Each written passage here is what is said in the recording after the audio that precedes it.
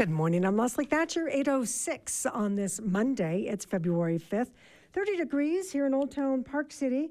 Some light snow showers still falling. On the phone with us from the ABC Forecast Center, meteorologist Thomas Gieboy. Good morning.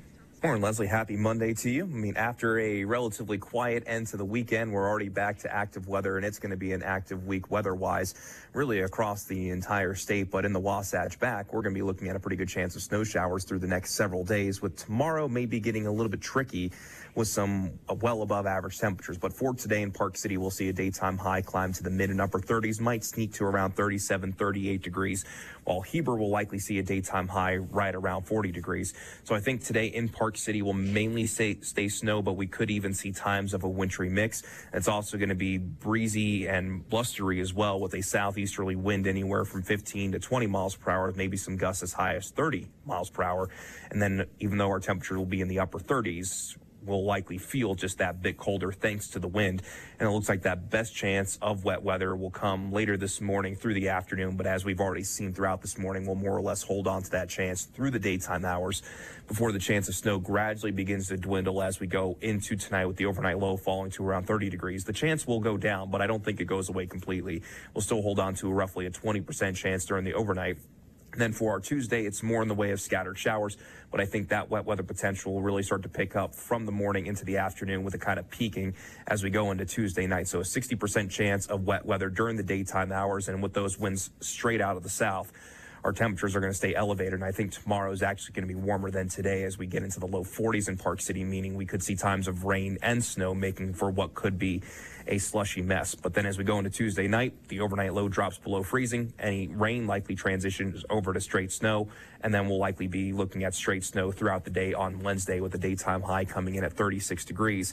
What we're going to see over the next few days is more or less from the same system, with those winds out of the southwest. But by Thursday into Friday, another system starts to approach, but this one's going to come out into the northwest. So we'll still be looking at a really good chance of snow showers both Thursday and Friday, with each day bringing about a 70 to 80% chance.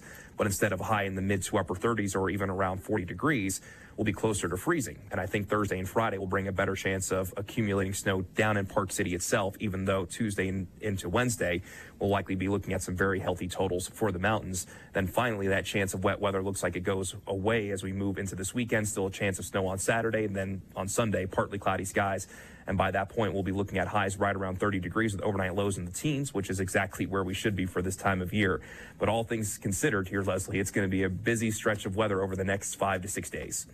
Kate Thomas, thank you. You're welcome. And with a look in the backcountry, on the phone with us from the Utah Forecast Center, we've got Drew. Good morning, Drew. Good morning, Leslie. This is Dave. How are you? Oh, hi, Dave. As the weather forecaster was saying, the southerly winds have really increased since yesterday afternoon and have been transporting a lot more snow around, particularly at the high and mid elevation areas. And so most of the areas in northern Utah have a considerable avalanche danger at the highest elevations for wind-drifted snow. And then we're still seeing avalanches that are failing in that persistent weak layer. We had one in Days Fork in upper Big Cottonwood Canyon, and then one right outside of the Brighton ski area boundary yesterday that failed into that persistent weak layer. We've identified some of these areas as the thinner rocky spots.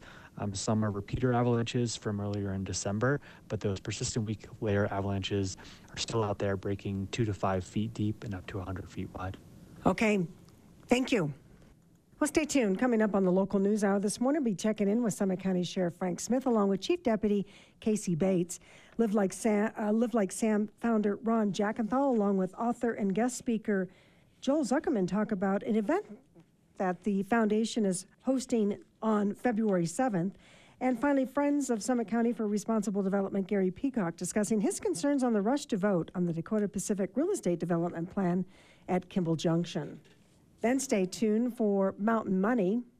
Today's guests include Cameron McWhirter and Zusha Ellenson, authors, talking about America's gun culture. Then Peter J. with the Heber Valley Business Resource Center shares information on the resources, services, and training offered to businesses and entrepreneurs at the center.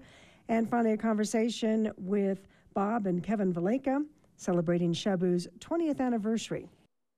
Well, West Kimball Junction could have new housing units in 2027 if Summit County greenlights a controversial development this month. KPCW's Connor Thomas has this update on Dakota Pacific's plans. The latest special meeting between the Summit County Council and Dakota Pacific Real Estate focused on the residential density the developer is proposing. Dakota Pacific is looking to build 727 housing units, about a third of those reserved for lower income earners, and a total of 1.3 million square feet on roughly 50 acres. All involved are quick to clarify Dakota can already build the 1.3 million square feet of office space and 4,500 parking spots under its current development agreement with Summit County. As Council Vice Chair Tanya Hansen noted, that translates to 24 Skull Candies, plus the thousands of parking spots. All 5 council members confirmed at Thursday's meeting they'd contemplate some degree of housing instead. What they pushed Dakota Pacific on was whether the footprint can be reduced without sacrificing affordability. But it's tough to get around economies of scale. Dakota Pacific CEO Mark Stanworth explained that as market rate units get cut, exponentially more affordable units get cut to preserve the bottom line.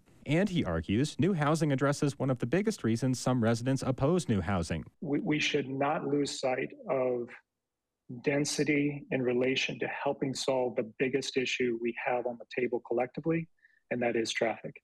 But wouldn't new residents bring new cars? That's what Hansen asked Stanworth. He said it's not one-to-one, though, because some of those residents are currently commuting up Parley's Canyon anyway. County Manager Shane Scott actually made that argument on KPCW's Local News Hour Tuesday. People living in that area also aren't coming up the Kimball Junction interchange at 8 in the morning when the skiers are, when other employees are. U.S. Census Bureau and Utah Department of Workforce Services data from 2015 showed 60% of Summit County's workforce commutes from outside the county. That's 15,000 workers every day. Dakota Pacific estimates its development as currently proposed would house between 1,500 and 1,600 people, kids included. Councilmember Chris Robinson wants more of those people to be in affordable housing. And I do agree that the traffic is a big deal, but so is this, and especially moving the needle on the affordability side is important to me. If approved February 20th, the developer says it could deliver the first units in 2027. That's also when the county and transit officials expect State Route 224 to get dedicated bus lanes from Kimball Junction to Park City. Dakota thinks the development would be half occupied in 2029, then completed in 2031 or 32. The next meeting between the council and developer will be part of the council's regular Wednesday meeting, February 7th. It's expected to cover housing again. Connor Thomas, KPCW News. Joining me now in the studio from the Summit County Sheriff's Office, I have Sheriff Frank Smith along with Chief Deputy Kacey Bates. Good morning. Good morning. How are you? Good morning. Great, thanks. So let's start with just a recap. I mean, in terms of like a couple of big events here. We had Sundance a week ago, and I know some of the venues are certainly in the Snohomish Basin. Anything that you guys had to deal with? So Leslie, I did some numbers and I pulled our call volume coming in. Yes, we have some venues that come into our area, but not a lot. So I kind of focused on the call volume that comes in, and the call volume pretty much doubles during Sundance coming into our dispatch center this year. We did 10 days before, 10 days after, and there was about a double in call volume. Now, did we have a storm that helped out with that call volume or something like that? Possibly, but I found that interesting that the call volume doubled. When we talk about accidents and like DUIs and stuff like that, it stayed about typical. I think people really utilize the transportation systems that are available, which was really nice to see in data. But other than that, that's how it affected us. Okay, and then what about World Cup this past weekend? I mean, that's a purely Park City venue. Does the sheriff office help out at all? So no, we didn't see a whole lot with the World Cup. I did see the snowstorm that came in last night, but other than that, with the traffic, we didn't really see a lot with the call volume or accidents or anything like that came in with that. Okay. And it's hats off to Deer Valley because they put on a wonderful event. We actually attended this year. And it's just a marvelous event. And they do a great job with traffic coming and going. It was just really, really well done. So hats off to Deer Valley. Okay. Well, as I was looking for topics, I kind of was scrolling, social media and both Facebook and the platform X. And it's like, it's been almost a year since the Sheriff's Department has posted on social media. Do you guys just not see that as effective or? No, we absolutely see social media effective. We are just not utilizing Twitter at this time. We're mostly utilizing our Facebook and our Instagram page. And we have a lot of people that in our department that have multiple assignments. And so we get pulled in a lot of directions, but that's kind of the focus that we went into. We're also looking at a sheriff's app that we are going to have brought out hopefully pretty soon that will be connected to our social media. And it'll be a app that people can download, and that's where they would get real-time information, where it's accidents, anything that's happening. Actually, people can call in to that and text message through that platform. We're really excited about getting that started. But no, with the social media, we absolutely think it's important. We want to share information, but we're utilizing Instagram and Facebook mostly, and Twitter, you're right, we haven't been utilizing that. Yeah, and that's certainly, that's where people go to in terms of breaking news. And of course, we saw with Park City School District, the hold down. People were finding out about it before we even had a release. So you're hoping that app would kind of The app will absolutely help with that. There actually have been a lot of different agencies, not in Utah, but in other states that have utilized it, and they have found it to be very helpful in connecting to the public and real-time events that are happening. Okay, when do you hope to have that online? We are hoping to be within a few months. Okay. I'm hoping within 6 months we will have that up and running and a big push on that. All right. And I certainly understand we have HIPAA laws to deal with here, but can you give us an update on your deputy, Tasia Higbee? Yeah, so Tasia is, well, first of all, I want to talk about the money that we raised for her, if that's okay. We wanted to really express the thanks to the community because she ended up, and we didn't have the number until just like a week ago, she ended up raising almost $40,000. Between the benefit concert that we held, the Help a Hero, and that is a direct result of a community that just surrounded her and us, and we can't thank her. She wants to express her appreciation to everyone. She has said so many times, I don't know how to thank everyone. I wish I had every person's name, and there's just no way to reach out and thank everyone. So she wanted us to express her thanks to the community for all the support that she's had, the support from the sheriff's office, the support from the county has been really important to her, and she considers us family, and we consider her family. So, and we got some really good news from her just recently that she can come back. Yeah, so she can come back at a decreased rate, but her doctors have released her to come back and do some administrative work. And so we're really excited about that. And we saw her at the office for the first time on Friday. Oh, great. Let's talk a little bit about the investigation with regard to Donald Ball. This was the 41-year-old Woodland man who was shot and killed by a Summit County deputy last November. Yes.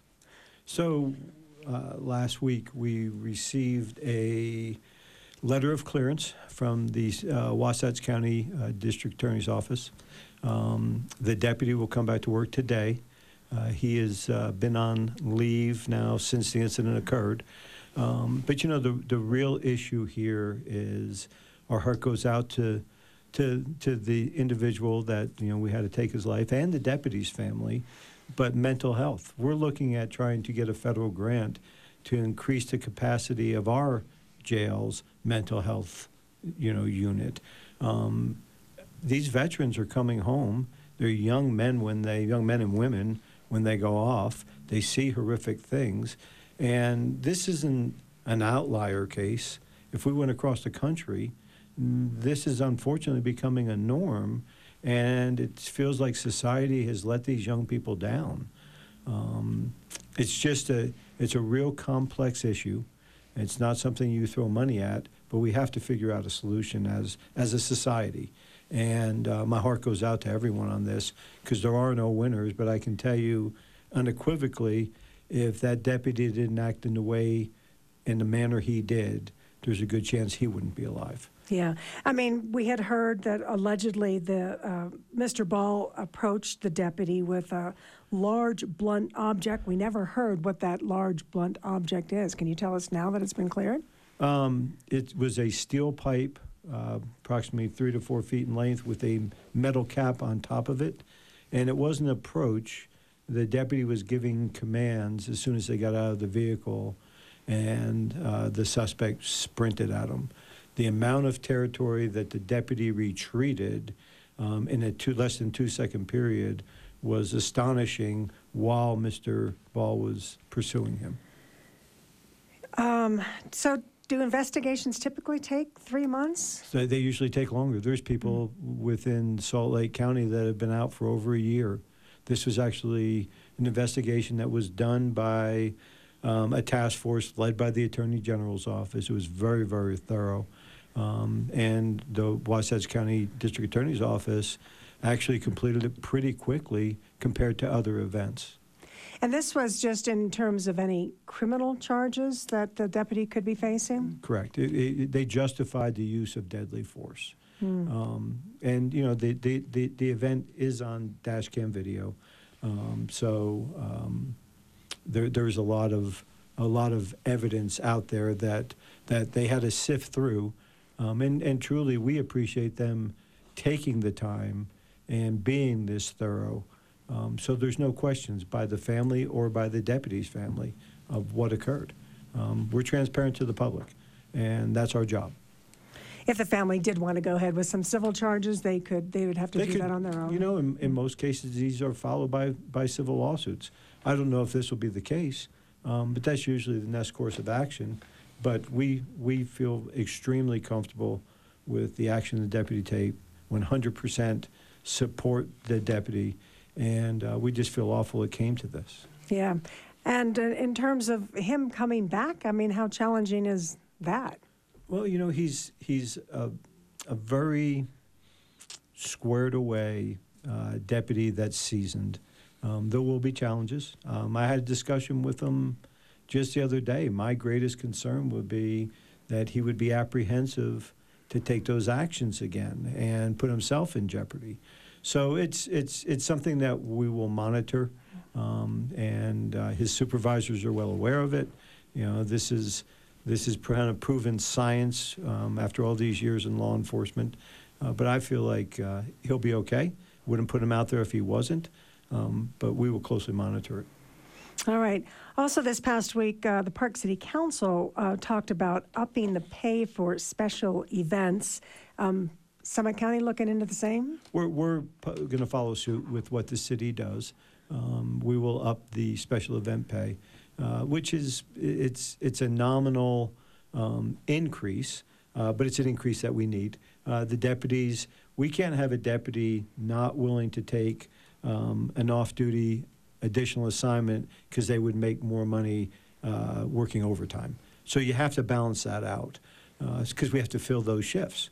And that's what this will do. That will balance it out where you're not making as much money or more working overtime within your department. Yeah. How many of your deputies actually work a second job, if you will? Well, I think every one of them would take overtime. And it's not really a second job when we're working events in Park City, although I guess if you look at it, you know, from the standpoint of they're not in the county doing work, I guess it would be a second job. But they, I don't know of one deputy in uniform or in investigation that doesn't take those assignments. Yeah, and I guess in the event of some catastrophe, and you know, you've got several deputies working a special event, what happens? I mean, you need them. Do they just get pulled off the other special event? Well, you know, Park City Police Department and us have such a great relationship, and we depend on each other. If we have a catastrophe, we tap into our resources. Resources are Park City Police, the Highway Patrol. We've never had an issue when things like that have happened where we didn't have sufficient manpower, and I don't anticipate that. We have such a great partnership, especially with Park City. Chief Carpenter has been amazing, and we really value that relationship. Okay. Anything else you wanted to mention? Nope, I don't think so. Thanks, Leslie. Thank you. Have a wonderful week. Okay. Thank you. That's Summit County Sheriff Frank Smith along with Chief Deputy Kacey Bates. You're listening to the Local News Hour here on KPCW. Well, the 27th Annual Leadership 101 session is back on Friday, and as always, the day will be filled with information, issues, and local leaders. Whether you've been in town for a year or 10, Leadership 101 is an opportunity to learn more about the issues facing Summit County, as well as hear from the leaders who are making the decisions. The day-long event is happening this Friday, February 9th from 8:30 a.m. to 4 p.m. at the Blair Education Center at Park City Hospital.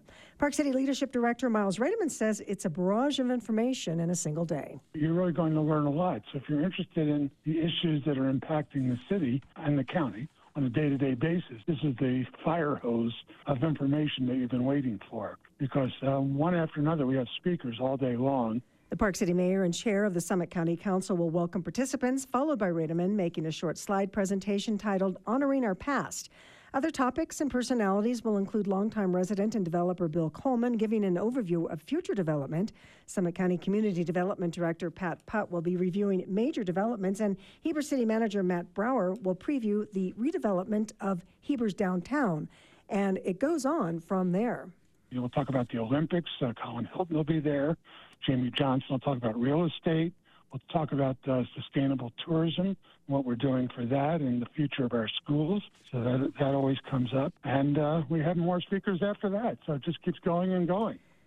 Redeman warns that there is a lot of content in a very concentrated form. And we do in the rest of the year has this much content in such a concentrated form. And people walk out kind of exhausted, I have to admit, including me, because you're hearing from a lot of people who are very passionate about these issues. But it also, I think, people leave hopeful and people leave energized, saying, wow, people are really thinking about these things. Registration is $50, which provides for breakfast, lunch, and snacks. A link to register is in the web version of this report at kpcw.org. Also, save the date for the annual Community Leadership Lecture. That's happening on Monday, March 18th. This year's lecture will actually be a panel of 6 people from different resort communities who will talk about how their communities are dealing with the new reality of ski resort business. The Live Like Sam Foundation presents an evening with guest speaker Joel Zuckerman this week. In the studio with details, I have the founder of Live Like Sam, Ron Jackenthal. On the phone joining us, we have Parkite Joel Zuckerman. Good morning to both of you. Good morning. Good morning. Ron, why don't we just start with you and give us just tell us a little bit what the Live Like Sam Foundation is and what you guys do. Thanks, Leslie. Yeah, so Live Like Sam is Summit and Wasatch County's premier youth well-being and prevention nonprofit through positive programming. And we really focus on essentially helping our youth find a healthy sense of self-love, self-compassion. And it's our belief, and that of many in kind of the mental health space, if we help our kids love themselves, then they just have a much more fulfilling lifestyle. Okay. The event is when, where, and where? So the event is this Wednesday. It is at the St. Regis. The event is actually sold out. We're really proud of that. We have a beautiful event set up for Joel to come in and speak. He'll talk about that. We've got capacity for 75 people. If anybody is interested in getting on the wait list, they can email Jessica and at our foundation at programs@livelikesam.org. Okay, and the cost is how much? It's a $100 suggested donation. All right, and so why are you doing this? I mean, it's kind of titled The 7 Pillars of Expressive Gratitude.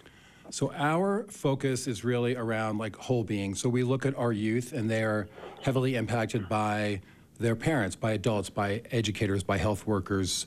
And gratitude is something that our programs team works really hard on in the schools with our kids, really teaching them to be grateful and to just have appreciation for that.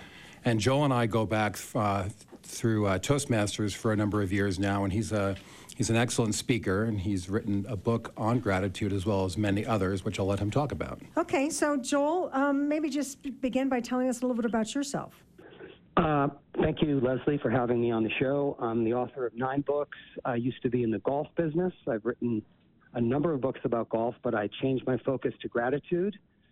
Very strange transition, I know. And I have a homegrown kind of organic understanding of gratitude for one reason only. In the last 10 years, I've written 230 letters of gratitude to people in my life who have impacted me and who have assisted me or helped me, from family, friends, many letters to people in Park City over the years. And I used to be a professional speaker. I would speak on cruise ships and conferences, country clubs about golf because I'd written many golf books and won some awards in that business. And I realized about a year ago that I could take that same professional speaking capability that I have and develop a keynote address on gratitude, which impacts 100% of the people in the world, versus my golf speaking, which impacted less than 1% of the world. 1% of the world at most cares about golf, but everyone should care about gratitude. So Ron and I got together and decided to put this evening together to honor and to promote Live Like Sam. Okay. In 2020, you wrote that book specifically on gratitude, again, incorporating those letters of gratitude, as you mentioned. So tell us how that changed your life. Great question. Thank you. I am deeply imbued with gratitude. I think about gratitude, and this is what I'll be talking about in my presentation. And before I answer that question, the reason that I partnered with Live Like Sam is the whole nonprofit universe relies on gratitude. Ron and his crew are grateful to people who donate to Live Like Sam, and the people who avail themselves of Live Like Sam services are grateful that Live Like Sam exists. So any nonprofit operates in a universe of gratitude, which is why this is a very symbiotic relationship. I found, in answer to your question, gratitude has changed me. It's given me a little bit more equanimity, a little bit more emotional balance. My thinking about and trying to live a grateful life helps me sleep better. It can actually have physiological effects like lowering your blood pressure. And I think about gratitude 10, 15, 20 times a day. And the manifestation of my gratitude are the hundreds of letters that I've been lucky enough to write and send to people in my life from all walks and all eras. Okay, so maybe explain how the event's going to work, Ron. You've got kind of a pre-party, and then Joel will get up and talk. Will be some kind of Q&A, or how's that going to work? Yeah, it's pretty straightforward. So we've got our events from 5:30 to 7. We'll have a cocktail hour sponsored by the St. Regis and Russian River Vineyards. So we're really excited to partner with them. That'll go on for about 30 to 45 minutes, and then Joel I'll do an introduction. We'll show a kind of a short movie clip on the foundation, and Joel will speak for 40 minutes, and then hopefully take some questions from the crowd. All right, and as I mentioned, Joel, the event is titled The 7 Pillars of Expressive Gratitude. What are those 7 pillars? Are those some that you've defined, or? Yes, that I've defined. Leslie, you'll have to come. You'll have to come in here. Now, I'll tell you what they are. And we have a giveaway. We have a takeaway cardboard with the 7 pillars, because studies show that people can only retain about 15 or 20% of the information they hear in a presentation. Add in a couple of glasses of wine, and that number is going to go down. So we want people to remember, or at least be able to recall, the 7 pillars. And the 7 pillars very quickly are: writing letters of gratitude are, first of all, wonderful for you, the writer. The writer has a great benefit. Secondly, the recipient feels great. Thirdly, the recipient feels great about you, the writer, who reached out to them. The 4th pillar is it's a creative process. The 5th pillar is it turns your focus outward, away from yourself, as you are writing a letter to someone else. The 6th pillar is the ripple effect. Someone receives a letter, they might be inclined to write a letter themselves to someone else. And the 7th is hard to explain in a quick bullet point. It's called the legacy effect, because your letter will last a lifetime. So those are the 7 pillars of expressive gratitude. Or, Leslie, as Gertrude Stein, the writer, said it so beautifully, silent gratitude isn't much good for anybody.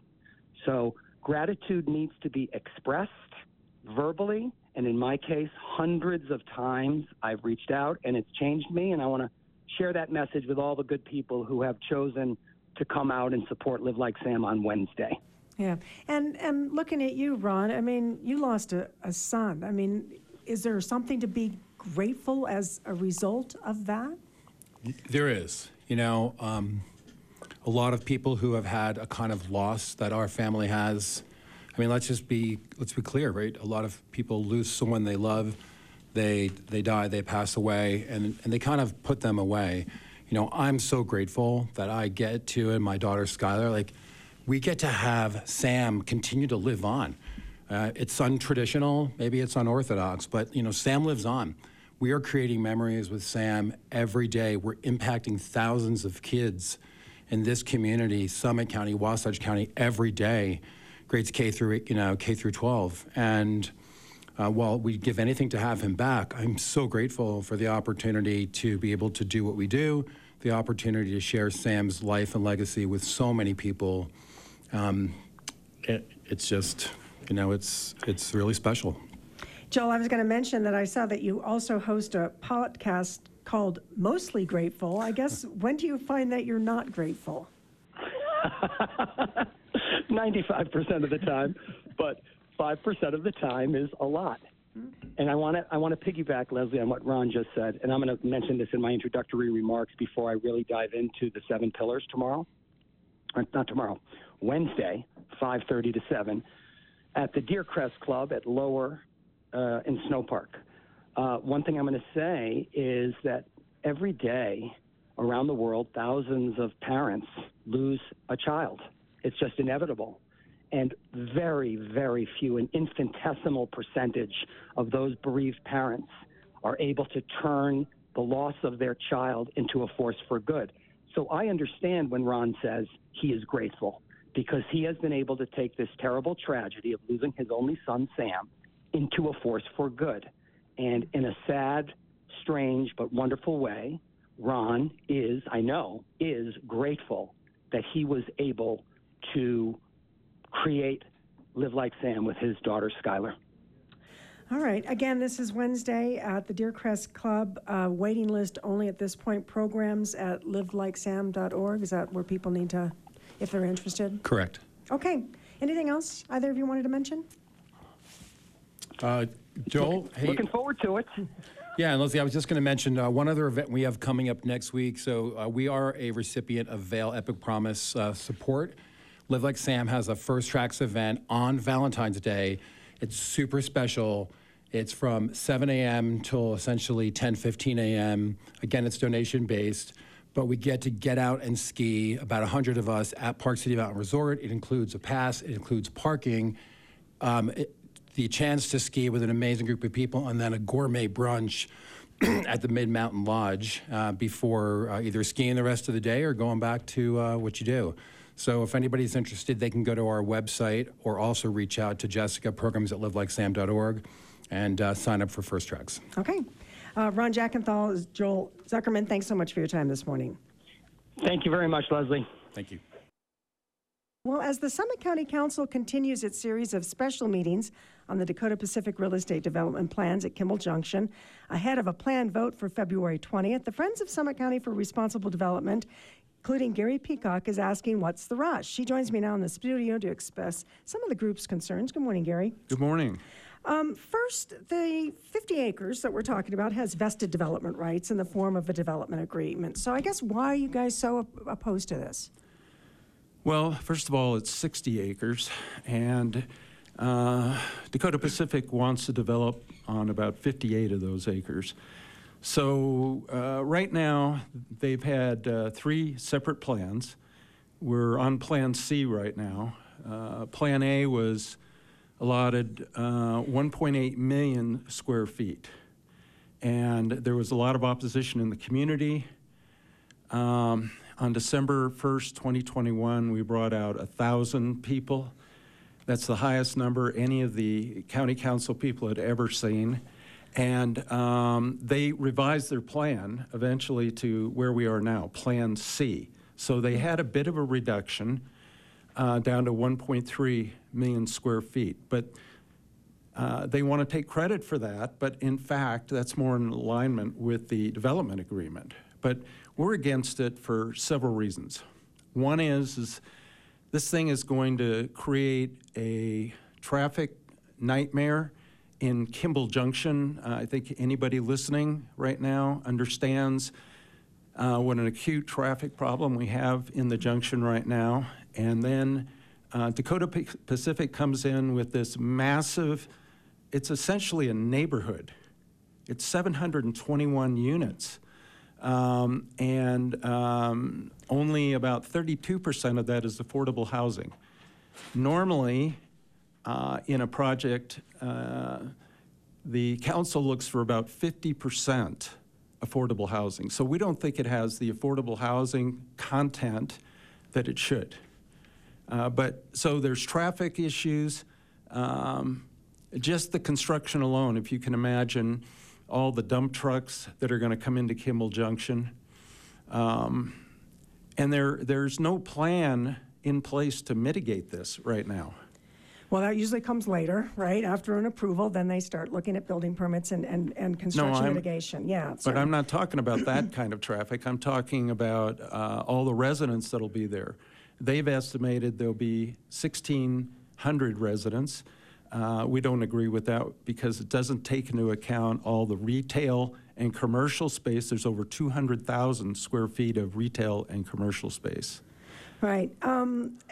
We've only got about 12 minutes here. So I guess let's look at traffic there. I mean, what we hear is that traffic engineers say that if Dakota Pacific were to build what they bought, a line that your group likes to use a lot, the traffic would be even worse than the plan that's being proposed. People living close to a transit center don't have to drive. So I guess why are you holding out for a tech park when the experts tell us it guarantees more traffic?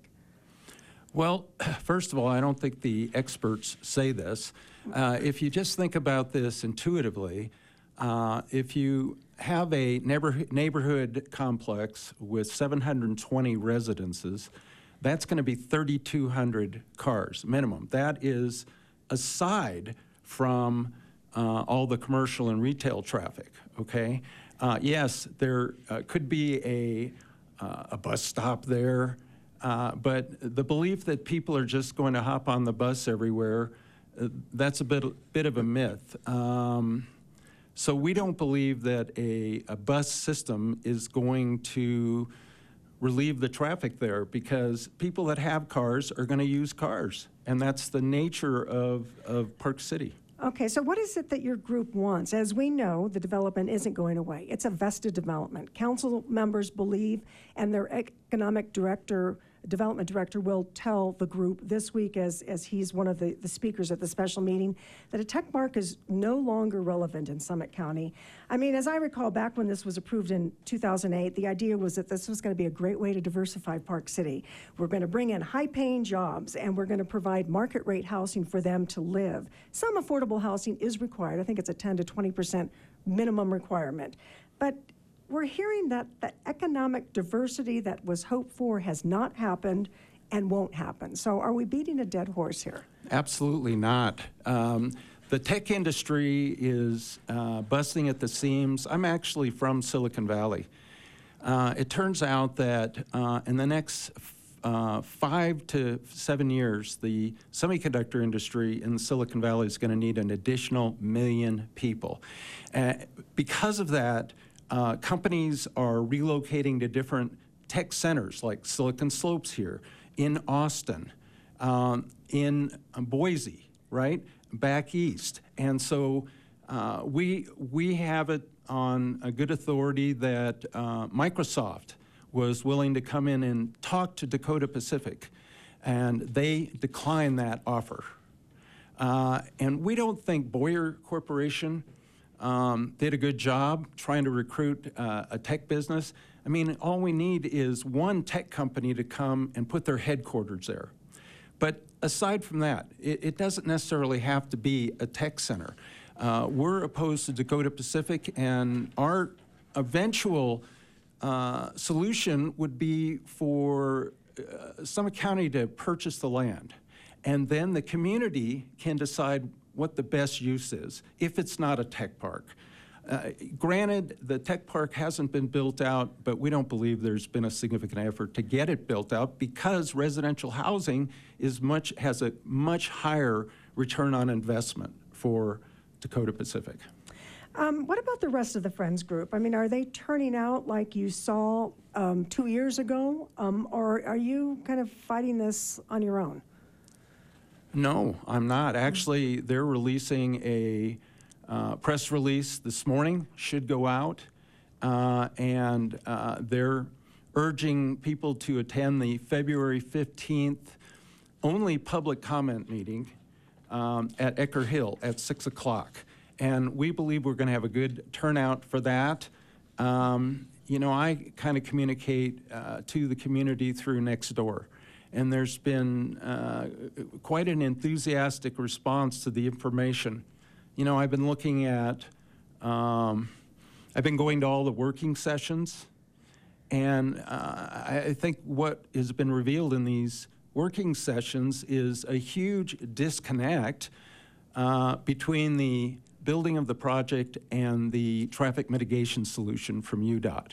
And this has the community quite alarmed because UDOT says, we're not going to be able to make any decision on any option until the end of the year and possibly 2025. Then it's going to take another 5 years to build this out. The community sees Dakota Pacific, they're going to start work in a year or so. And so we're going to suffer through that traffic, and then we're going to suffer through the UDOT traffic plan, whatever that is. Mark Standworth, the CEO of Dakota Pacific, just said on Thursday that, well, you know, we basically have to build this project to get UDOT's attention. So their argument is we had to create chaos in Kimball Junction for a few years to motivate UDOT. But the truth is, UDOT's already motivated by the prospect of the Olympics coming. So in 2034, UDOT has a charter and a plan to mitigate traffic in Kimball Junction for the Olympics. So we don't need to build Dakota Pacific to force UDOT to get a traffic mitigation. So all of this has created huge concern in the community, and I still think that it's well over 90% the community is against this. And so it's not hard to get people out for this public comment meeting. So it does sound like there will be a traffic fix at some point, and based on the recent discussions, it sounds like this could be the reason that the Summit County Council wants a decision before the end of the legislative session to ensure that there is some funding available to begin planning for the traffic improvements. I mean, if we push this off, we're another year behind, no? Well, you know, this is where it gets a little murky because we know that the county council has had discussions with the state legislature about the issues, and the council is pledged to be transparent, and so they've held these working sessions, but they haven't told us anything about what their conversations are like with the state legislature. So we don't know if there's a rainbow at the end of the legislative session, right? There's virtually no substantiation that they're going to accelerate the program. In fact, quite to the contrary, the council was very disappointed in UDOT's comments that they're not going to be able to make a decision until the end. It's possible, Leslie, that there won't be any traffic solution in 7 years even, because there's cost overruns, there's construction delays. You know, there's this project list the state maintains. It's called the STIP list. It's a 10-year list of all the construction projects for the whole state of Utah. Park City, Summit County, we're not even on that STIP list. And the fact is that UDOT has a process. They take 2 years to do an environmental impact study. They take 2 years to gather bids, to finalize the design, and it takes 2 years to actually build. That's 6 years in and of itself, okay? Now, it is true the environmental impact study is underway, But if they make a decision at the end of the year, it's still going to be 5 more years. So the legislature, I don't think that they're going to say, oh, this is the #1 project in all of Utah. They will for the Olympics. And so we believe we'll get a fix without Dakota Pacific. You have said that council has not been forthcoming about what offers they may or may not have. And I guess, and you feel like there's some predetermined outcome. County Attorney Margaret Olson has told me that is not the case. She's been sitting in the front row of this for the last 5 years. So where are you getting your information that this is a predetermined outcome? Well, okay, if you connect all the dots, you'll see that some of the most ardent opposition to the project has softened.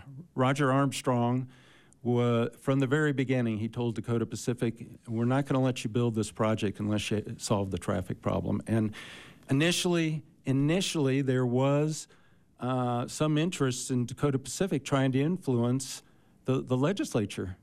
But in the last year or so, they've said, well, traffic was here before we got here. We can't really solve that, okay? So Roger has said that, the future looks bleak in terms of, he sees a future of litigation. He sees a future of the state trying to pass additional laws to circumvent the county. And so I think he was believing that perhaps we could get together with Dakota Pacific and negotiate some reasonable deal. Well, it turns out that's not the case. We're into our 3rd or 4th working session. On Thursday, February 1st, Dakota Pacific came back with Plan C, the very same plan they had last year, which basically triggered the litigation against them. It went to court and they lost. And the Friends for Responsible Development and other people are completely mystified as to why the council would be heading to reverse their position on this. So I think it's fatigue from fighting this project.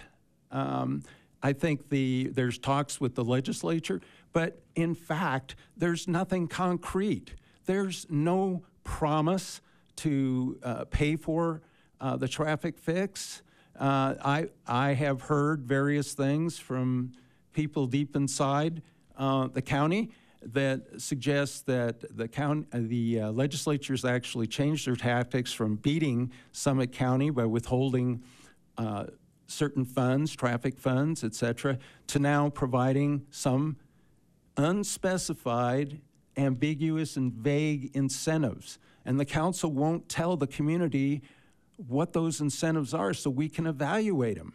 But overall, the community is not convinced that the project should go forward with a low percentage of affordable housing and all the traffic issues, not to mention the infrastructure issues. There's going to be a couple of thousand people. What are we going to do about the schools, the police, the fire departments? They're all going to have to be resized. All right, and I just got to point out that the county sued over Senate Bill 84's wording, not the development plan, not Plan C. That's what we're fighting about.